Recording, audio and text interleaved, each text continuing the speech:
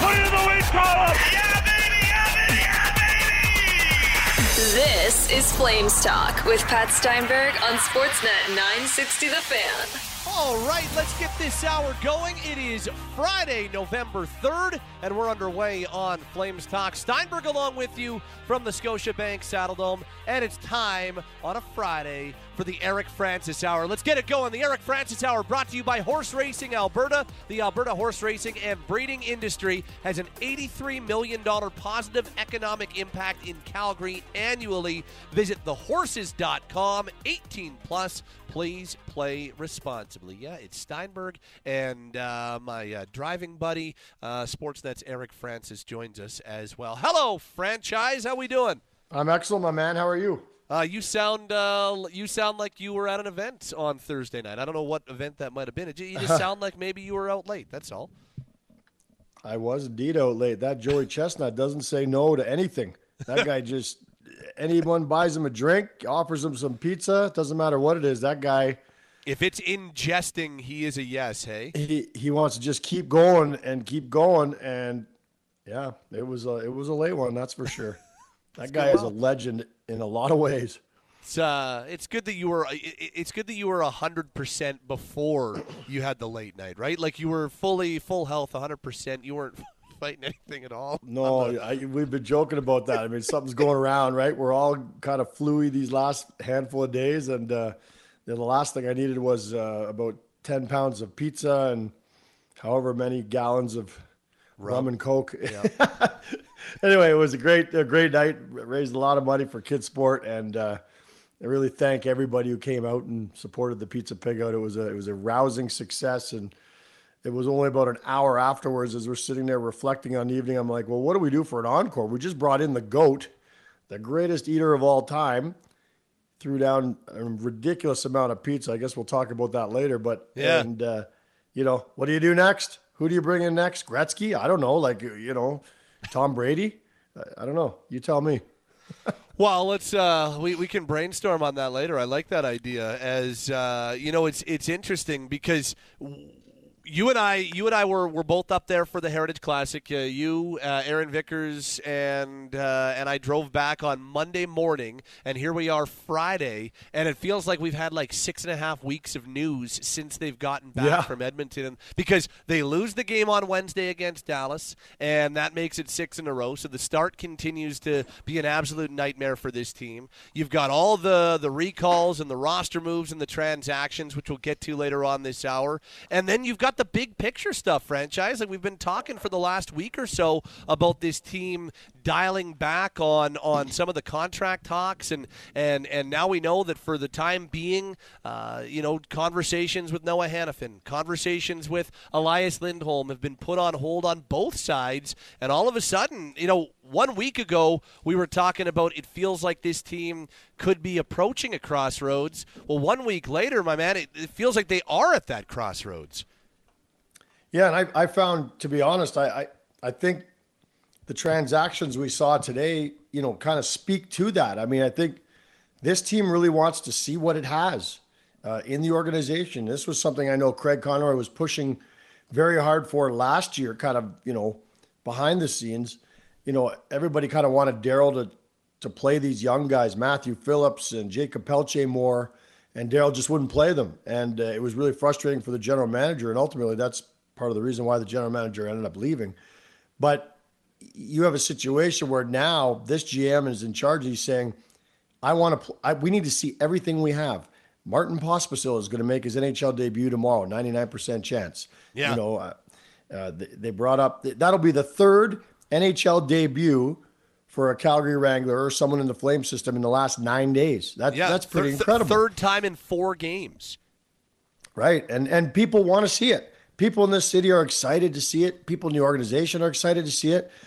They're not all going to be winners like the other night when Zari was the star of the game. I mean, those are just those beautiful moments. That was kind of similar to the moment that I witnessed in Washington earlier this year when Matthew Phillips was the star of the game, but that was against the Flames. But still, my point is people all cheer for these young guys to come in and make an impact. You don't get a very big window to make an impact, and when you get that, you're hoping that they make the most of it. So the fact that these guys are all getting called up and Coronado's getting sent down, that's somewhat significant too. That speaks to, all of it speaks to me that, yeah, of course, every game is important and they got to win every game. They got to snap out of this 6-game losing streak. But what's most important at this point in time, at this perilous point in their situation, is they take stock of everything they have.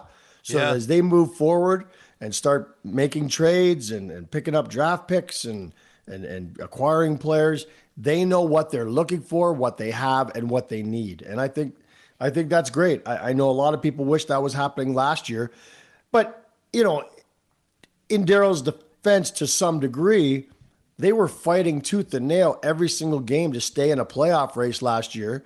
And, Daryl's thought is, I don't trust these young guys. I don't know them. I'm not familiar with them. I don't trust them. Right. And in some cases, he just flat out thought he didn't think they were NHLers.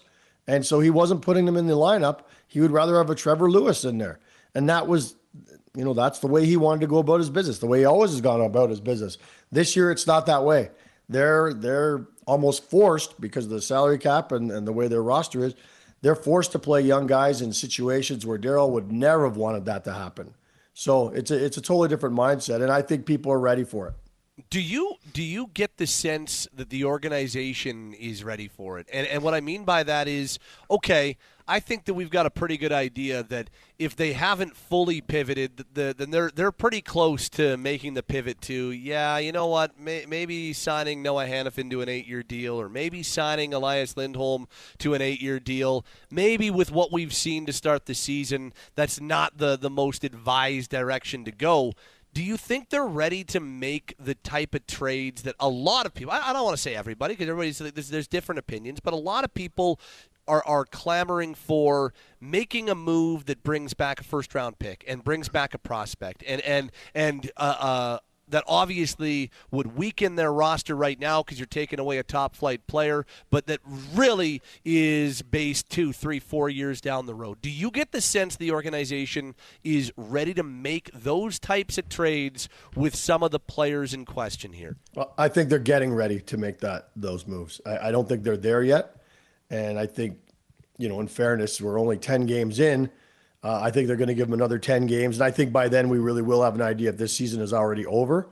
And it then is 100% time to start pulling the trigger on those sort of things and shopping guys around. And, with the insiders these days, it won't be long until we start hearing about talks with guys being shopped to different cities. And it inevitably gets out. And we haven't heard that yet because I don't believe they're being shopped openly right now. But, boy, I think they're getting their ducks in a row, aren't they? Yep. By bringing up these kids and taking a look at them and seeing what they've got. And, I think everyone in the city feels like the time is now to start doing it. And I'm not prepared to sit here and say the ship has sailed on a Noah Hannafin deal or Elias Lindholm deal. Obviously, as we've reported, that the talks are on hold right now. That's the right thing to do. I think everyone agrees. 100% it is. Yeah. But it doesn't mean that, like, this has been a seesaw all along, right? Elias left last year, and we're like, well, that's clearly, he's gone. We'll never see him again. And then he comes to camp. He says, no, but I'm interested. And then we hear that, the talks are actually still going on. Hannafin, that ship had sailed. We thought he was not coming back. And he shows up at camp and says, you know what, actually, I would come back. And now we hear the numbers are close. Like, it's a never-ending, ongoing situation. And I don't think until this organization finally looks at each other in a boardroom and says, you know what, it's 20 games in and we're 8 points out of a playoff spot or whatever the number is, it's time. This is a grim reality we're facing. It's time for us to take a completely different tack for this organization, and then they start plotting that. Now, a crucial part of all this is going to be the conversation with ownership, because if they're going to go in a radical new direction, that's something that needs to be approved by the owners. And when we say owners, we are talking about Murray Edwards for the most part. Yeah. So, and I know in talking to Murray the odd time, he's still not convinced that the big blow up is what gets it done. There is evidence around the league, like people point to Buffalo, where they've blown it up 2 or 3 times and it keep coming back, and it looks like it's going to be better than ever, and it never is. So I don't think he's convinced at this point that that's the way to go. Maybe he be into more of a retooling or a significant retooling, however you want to word it. But in terms of the blow it up and start from scratch, Murray Edwards is not on board with that, in my opinion. I don't think that's happened yet. But again, things can change over the next 10 days or 10 games. And it's because I'm with you. I think that they're kind of right now they're at that crossroads, which means right now they're kind of in a weird pocket where I think I like the words you use. Getting your ducks in a row, seeing what you've got with some of these young players, certain young players, seeing, getting them into some NHL games and seeing how they can fare there. And I think that they're, kind of in a spot where they're evaluating and getting ready to make those calls. And I know a lot of people are very adamant that just tear it down to the studs and go complete ground zero. And I understand that line of thinking, but realistically, I don't think, and what you just said in having conversations with Murray kind of meshes with what a lot of people are kind of thinking. Like, would they be willing to do that and go full on? But I even think if you don't do that, there's an opportunity here with players like Lindholm and Hanifin specifically, and even to a lesser extent some of their other UFAs that they could move closer to the deadline, where you could get a swack of assets and give yourself an opportunity to really go younger and reset and pivot.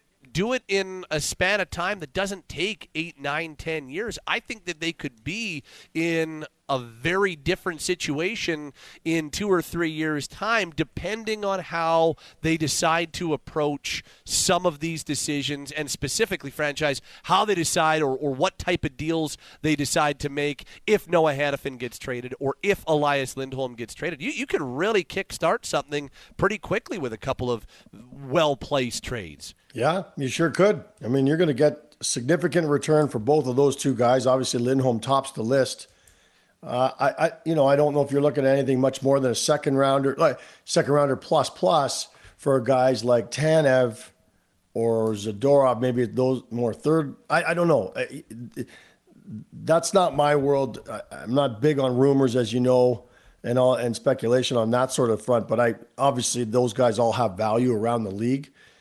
And I wonder, I don't think it's going to be a complete blow, because you're going to have those two contracts. There's no way you're moving those this year. There's just not. I'm not saying they're not movable ever, but they're not getting moved this year for a million reasons. Well, 17.5 million reasons. Yeah. But you're not moving those guys yet. I mean, you can sweeten that down the road and maybe pay half of it. I still think Colorado might be interested in a guy like Kadri at some point if you sweeten the deal and throw things in. But anyway, at the end of the day, as long as you still have those two guys on the books, then it's not considered a complete, teardown, in my opinion. It would be a significant retooling. And I guess the question I'd ask you is, like, do you throw the baby out with the bathwater? Like, does Zadorov have to go? Like, he's very popular here.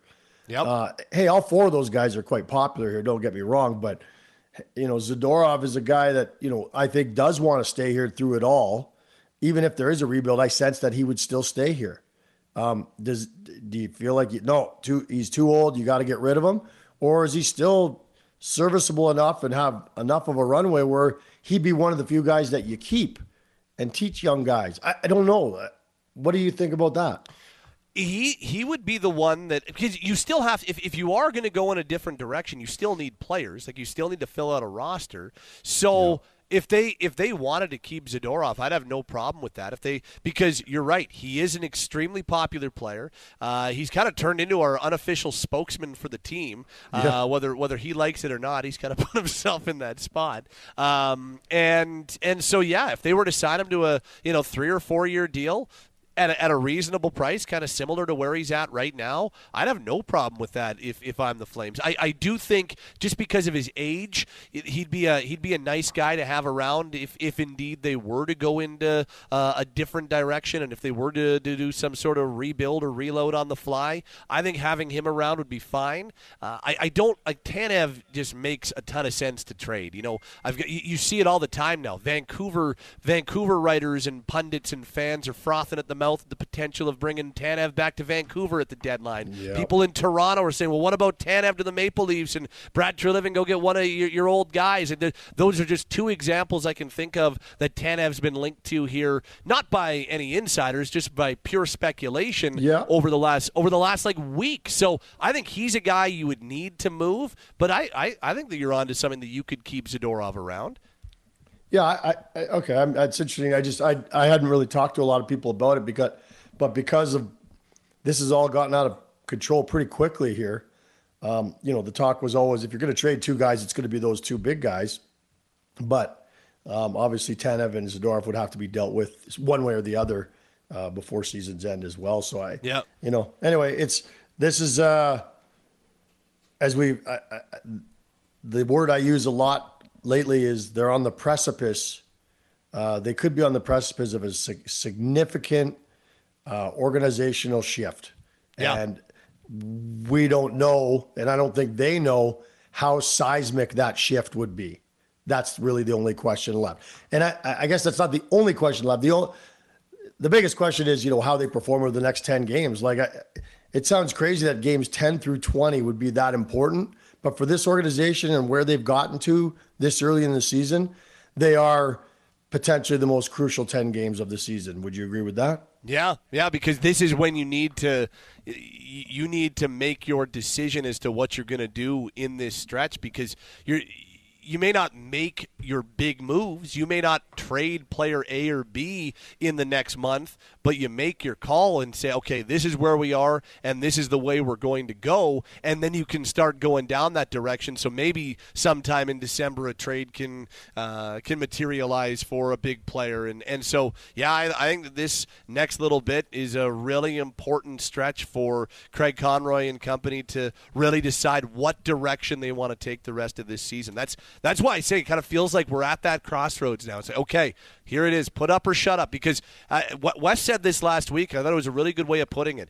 Like, how often have we heard inside that room from Mackenzie Weegar or Jonathan Huberdeau or Nazem Kadri or Michael Backlund or whatever name you want to throw out there, where they've said, we think we're a good group. We love each other in here. We're a tight group. We think we can do something special. Well, they haven't done that for 92 games now. So this is the time where if you believe that can be the case, well, you might as well start proving it now, or else it's going to become pretty clear to this management group what the right path forward is. Yeah, and even a 500 stretch over the next 10, I'm not sure convinces anybody that things are different.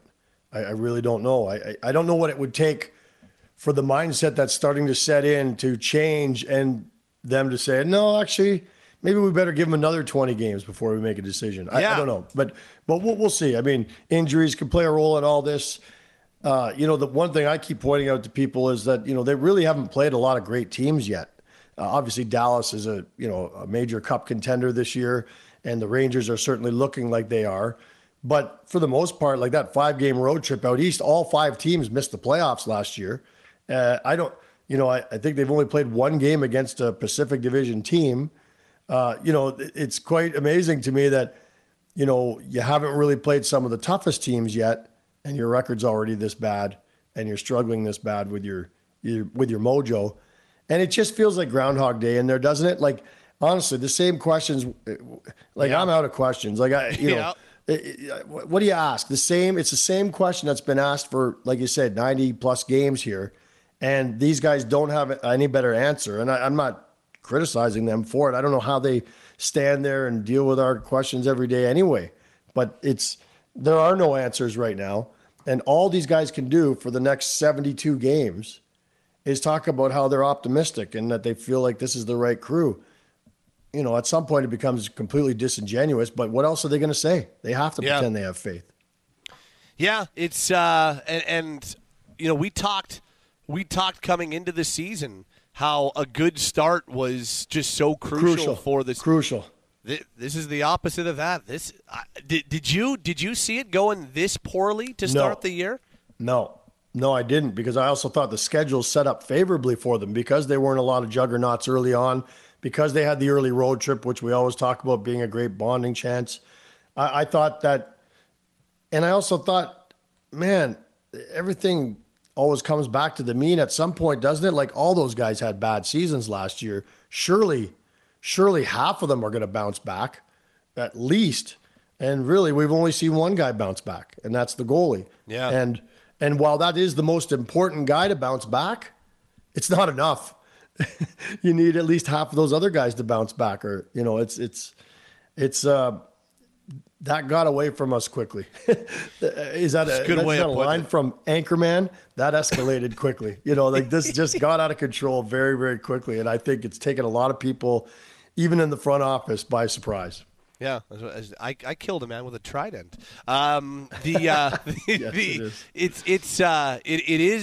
It is kind of alarming how quickly this thing has gotten away on them. So, yeah, I don't know if I saw it going quite like this either, but it might be long term. It might be the best thing for them. Last big picture thing that I just wanted to bounce off of you is the Eric Francis Hour on this Friday, November 3rd. Is Jonathan Huberdeau ever going to find it?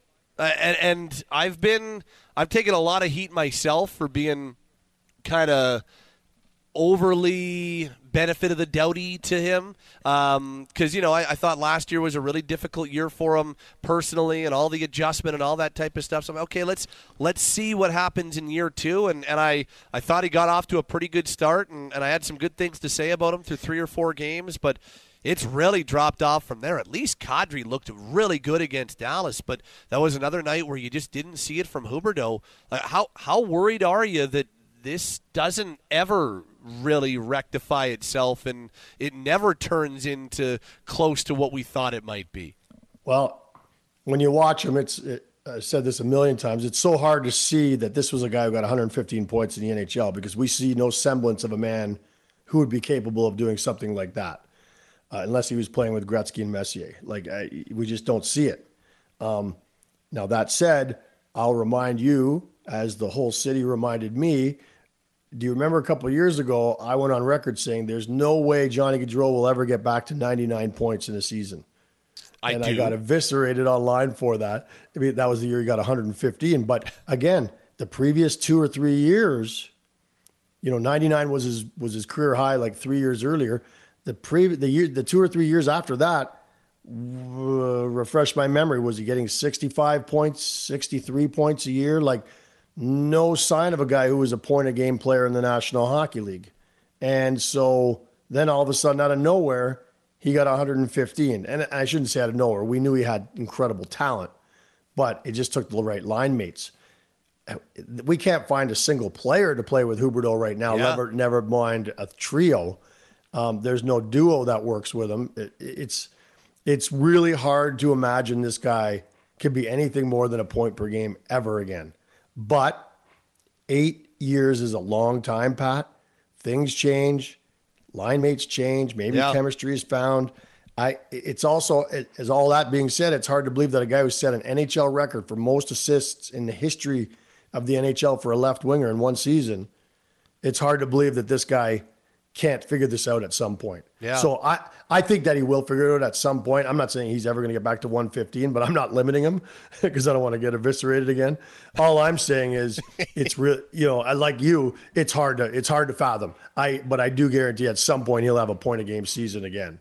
That much I could see happening. Yeah, I hope so, and I still think that I don't think that you can go 4 straight years being well over a point per game like he was, including the 115-point season, and then go to a new place and just not know how to be a good player anymore.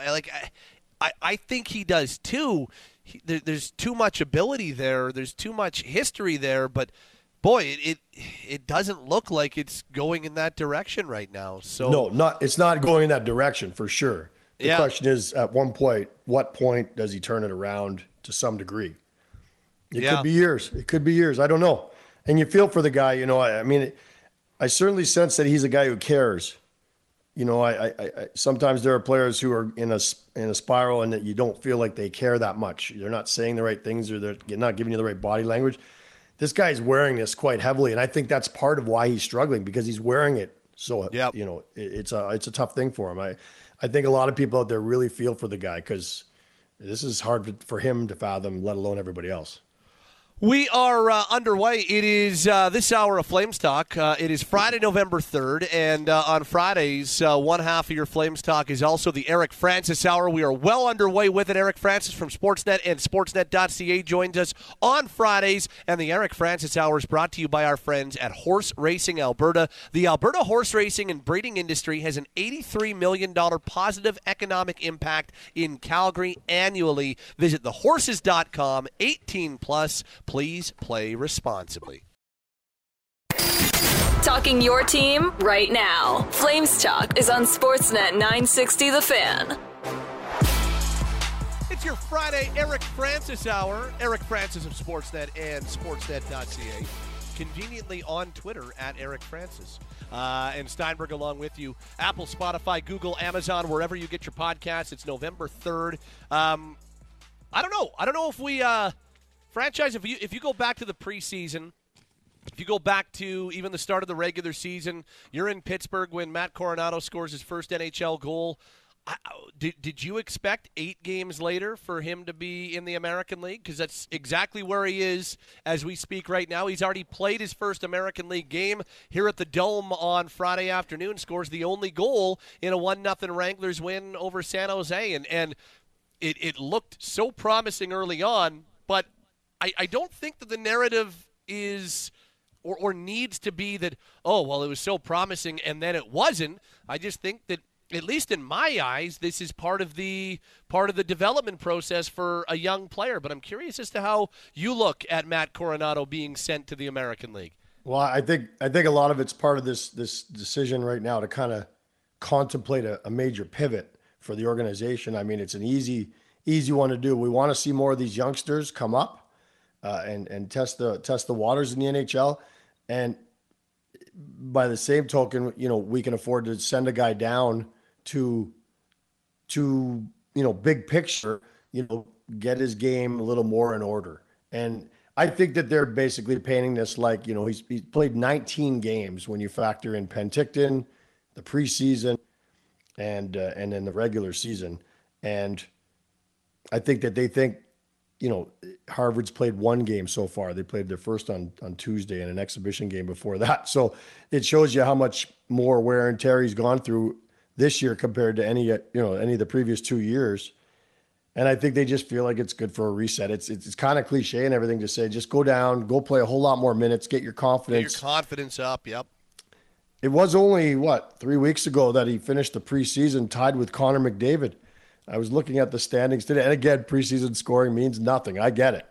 But he had 4 goals and 3 assists, just like Connor McDavid, 3rd in the National Hockey League. Like, that's a pretty good preseason. I mean, it's the best that you can really do. Yeah. And not that there was any question that he would start the season in the AHL. I mean, I guess it was a possibility, but that answered that. There was never a chance that we thought we'd probably see him in the AHL after that preseason. But then after the last, 8 games, he is -9. The last game, he only played 7 minutes, 5 on 5. They've kind of been sheltering him 5 on 5. He's played most of his, played 5 minutes in power play time. Other than that, they need to see more from him. So I'm okay with them setting it down. I think it's the right thing to do. Do you? I mean, I can't see anyone who thinks that this is a terrible idea. It's going to ruin his confidence. They said that Definitely the conversations with him were positive. Yeah. I spoke to Craig Conroy today about it. We spoke to the coaches. Everybody seems to say the right things that, he understands why he's going down and what he has to do. And so far in his first game, he did it by getting the game-winning goal.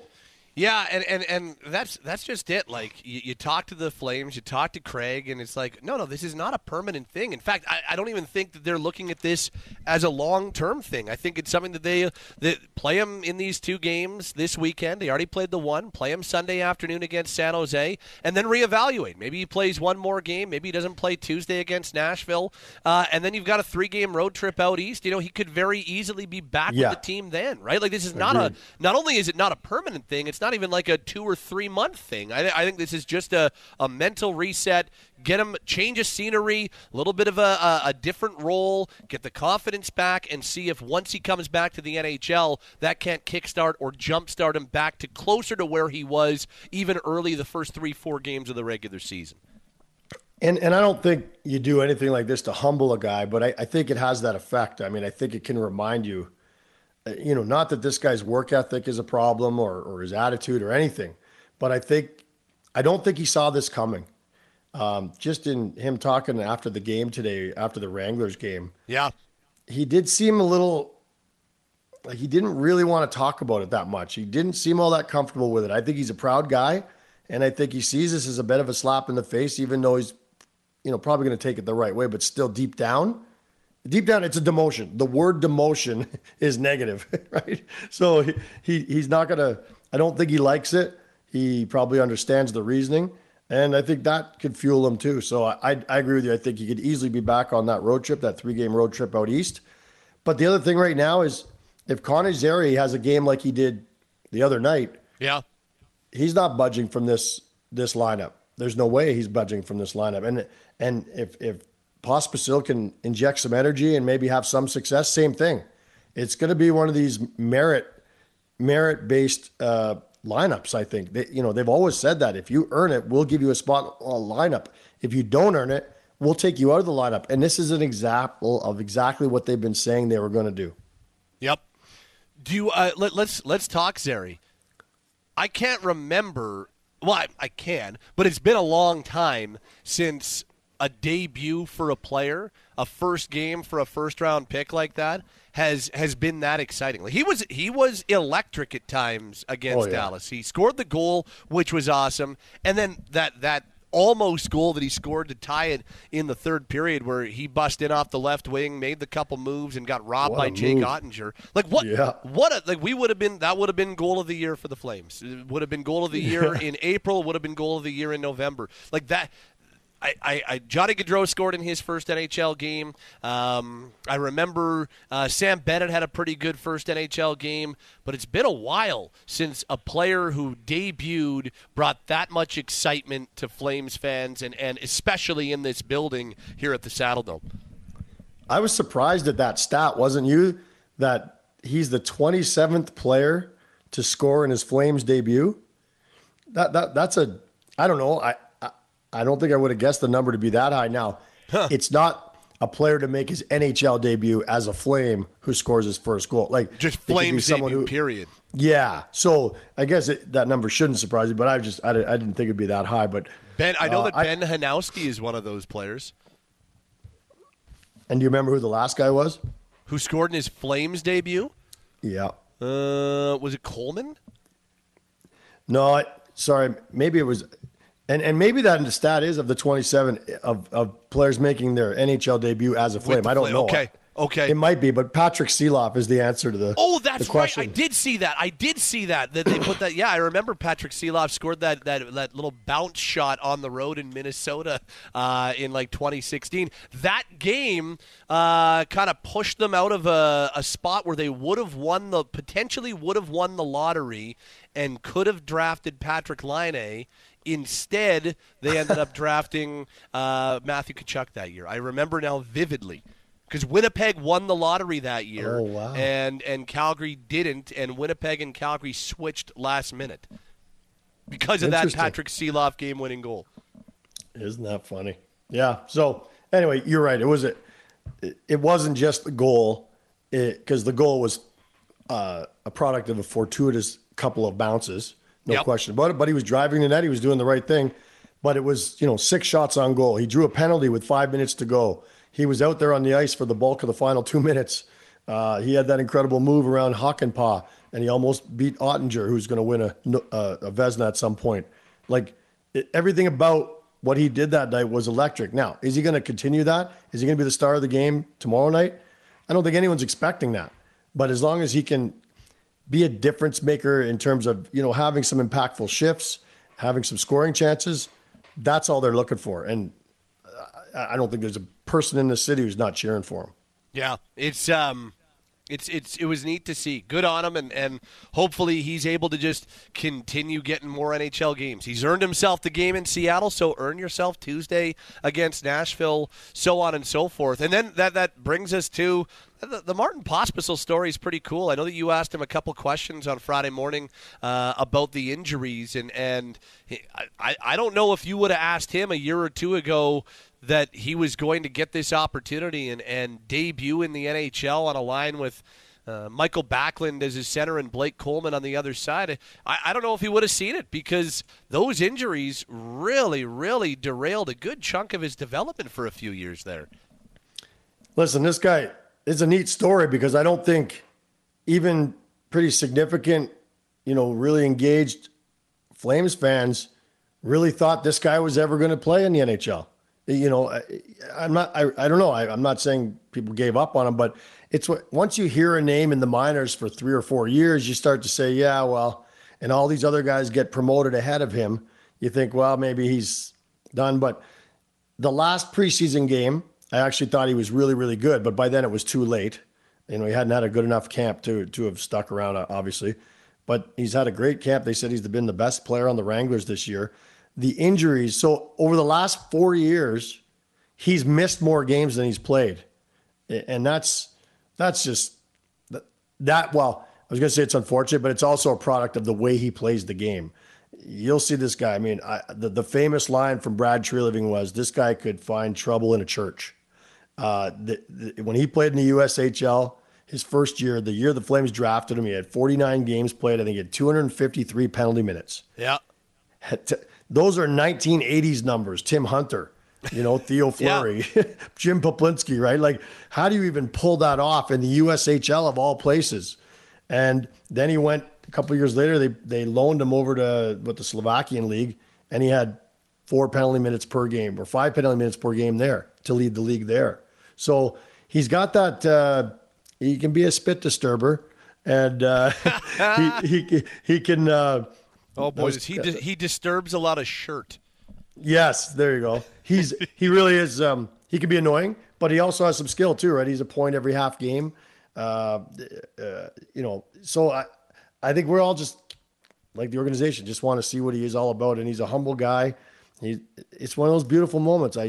Pat, we were talking about this last week when Solovyov made his debut. Everybody walked out of the dressing room that day just with a massive grin on their face because we all love seeing a guy, and he's so excited, and he's telling you about the phone call, and he's calling his parents, and there's tears, and in this case, he's talking about his brother and how he's his favorite player in the world, and he's helped him through so much, and his brother's a good player too, plays pro. So it's going to be neat. It's going to be great, and I'm not sure the expectations are really high for anyone, but good on him for getting his chance. Yeah, I'm excited to see how it plays out too, and yeah, he missed 4 months last year. He missed 4 months. He only played 20 games last year. Yeah. And the year before that, he got off to a really good start. I think he had like 14 games played, 11 points. It was like, okay, this guy's finally putting it together, and then he got hurt again. So but in some of those cases, the injuries come from being such a rough and tumble player. And maybe that's something he needs to kind of watch a little more, to be a little more careful. but that's the way they like him. And Saturday in Seattle, don't be surprised if you see a veteran member of the Kraken or two trying to just absolutely tear this guy's throat out, because he gets under, like, because he plays on the edge, and he's the type of guy that, like, veterans will be like, what? You're in your first NHL game. Who are you? What are you doing? That's the type of way he's wired. So I'm really like, he and Mackenzie Weegar were going toe to toe at practice earlier on Friday, and to the point that Weegar slammed his stick on the glass. You're like, okay, this guy does not have an off switch. So I'm curious to see how it plays out for him. And to go back even to the start of the hour. And we're talking about the Flames giving young players an opportunity, recalling players and getting them into the lineup. Like, Craig Conroy said it in his introductory news conference. He said, we want to be younger. And that was the thing that when you tweeted it out and I tweeted it out, that was the thing that got the most responses. Like, we want to be younger next year. We want to give young players more of a chance. And I remember talking to him in Penticton. He joined us on one of our pregame shows. And I just asked him, like, are you going to go down the PTO route? Are you going to bring in some veterans? He said, you know what? No, because we said we were going to do something and we want to follow through on it. And here we are 10 games into the start of the regular season franchise. There's not been a lot of positive with this Flames team, but one of the positives is they followed through on something they said they were going to do. And through 10 games, we've got plenty of proof that they are indeed making room for younger players and giving them a chance to succeed here. And that's what the fans want. And not that you always give the fans what they want, because they don't make the decisions, but this city is clamoring for, youthful injections and just exciting new prospects. And whether they're busts or not, let's just see them. People were so frustrated and still are frustrated by the Matthew Phillips situation. And I know Craig Conroy is pushing very hard for Darryl to play Matthew Phillips to no avail. And, he very much would still like to have Matthew Phillips in this organization playing. He'd be playing regularly right now. Guaranteed he would be. But because the organization did not extend itself and give this kid a chance, nobody in the world blamed him for signing somewhere else. And, so you have to take a look at what you've got right now. Right now you're an open book and you need to know, because you're going to start wheeling dealing soon. And boy, some of these kids, not that you're going to trade any of these kids, you want to keep them, but you want to know what you have so that you know the holes you have to fill and the ones you don't have to fill. It's the Eric Francis Hour for Alberta Horse Racing, and Horse Racing Alberta, rather. And Franchise joining us here from Sportsnet and Sportsnet.ca. Lots of Flames talk, but we do have to. What did you call it on your when you tweeted it out? I got to go look at it now because it was perfectly put by you. You called it on the Eric Francis Hour. We will talk about watching gluttonous greatness last night. And, of course, that was Joey Chestnut, the GOAT, the best of all time, the number one ranked world competitive eater, was at the Eric Francis Pizza Pig Out at Cowboys Dance Hall, and he absolutely murdered everybody in the pizza eating contest. It's story time, Franchise, and it's a Pizza Pig Out story time. Take it wherever you like. This guy, because he's the greatest at what he does, the greatest ever, he's paved his own path in this life. This guy makes like over $500,000 a year US doing this full time now. And when I picked him up to take him to the morning show yesterday, the first thing he told me was, man, this is a great city. He'd been here once before, but he said, it's a great city. The first thing I did is I went and got some poutine, because that's what you do when you get to Canada. Like, this guy's passion for food knows no bounds. Like, he just can't help himself. And the guy was the most engaging. I found him to be that on the radio. And then when we picked him up and last night, he had time to talk to everybody. He was asking them questions. He had time for everybody in that entire room. Everyone was thrilled to meet him. Everyone was just gobsmacked by what he did. 23 slices in 2 minutes. And I don't care how big those slices are.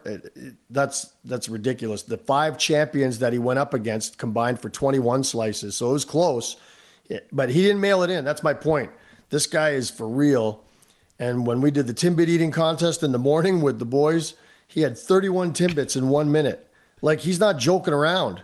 No. And then with the pizza, he could have easily just mailed it in.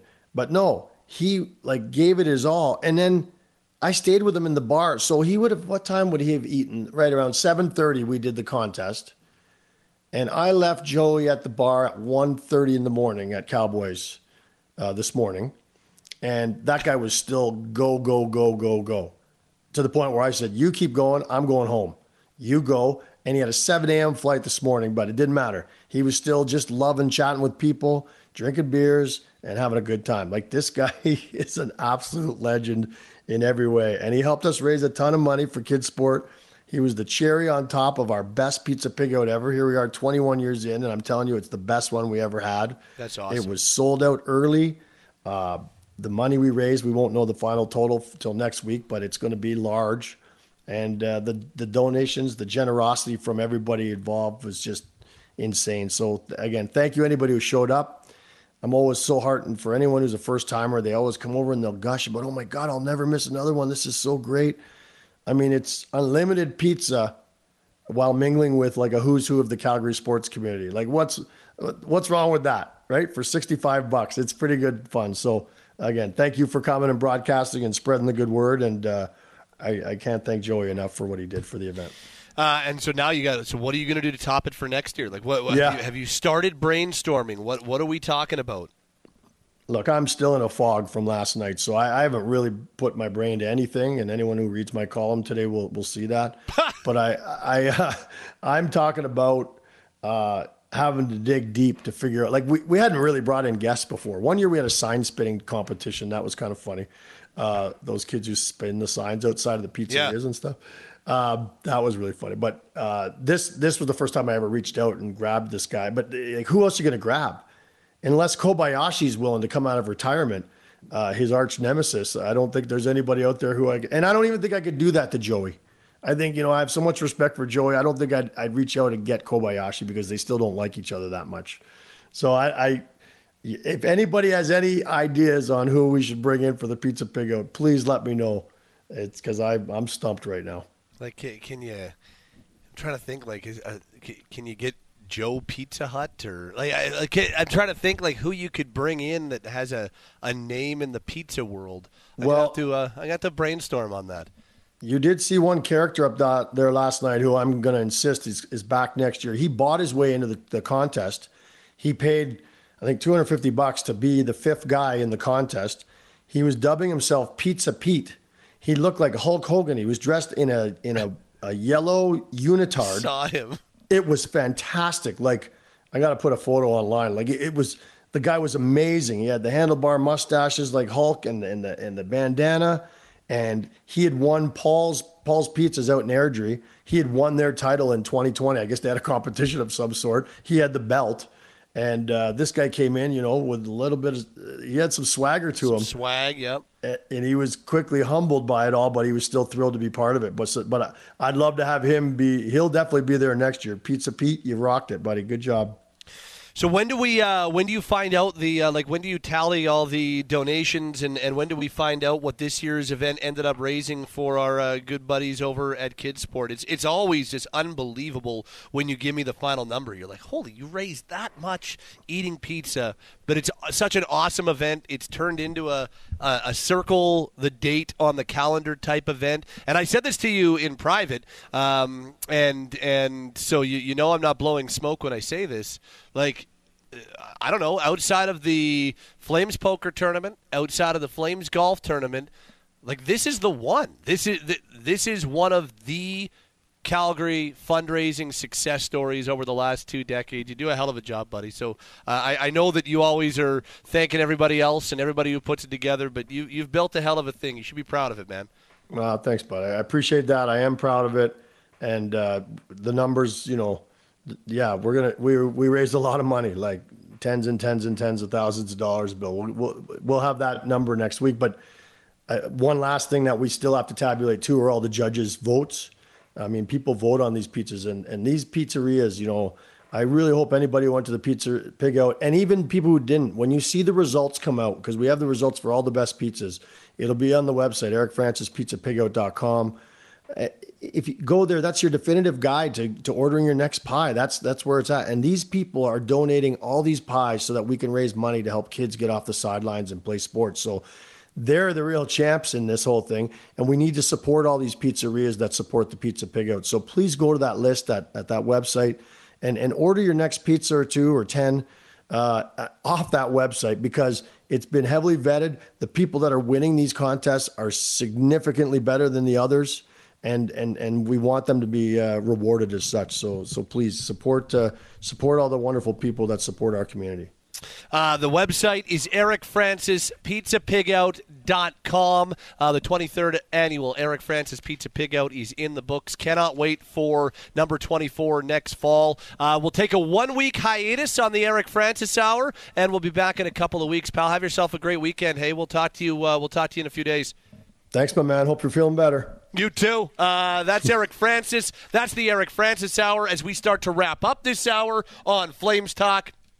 It'll be available for you on Apple, Spotify, Google, Amazon, or wherever you get your podcasts, or you might be listening wherever you get your podcasts right now. Thanks to Eric Francis on Twitter at Eric Francis. Great stuff at the 2023 Eric Francis Pizza Pig Out. Thanks to Azam and Taylor, our producers, as well. And the Eric Francis Hour is brought to you, as always, by our friends at Horse Racing Alberta. The Alberta horse racing and breeding industry has an $83 million positive economic impact in Calgary annually. Visit thehorses.com. 18 plus. Please play responsibly.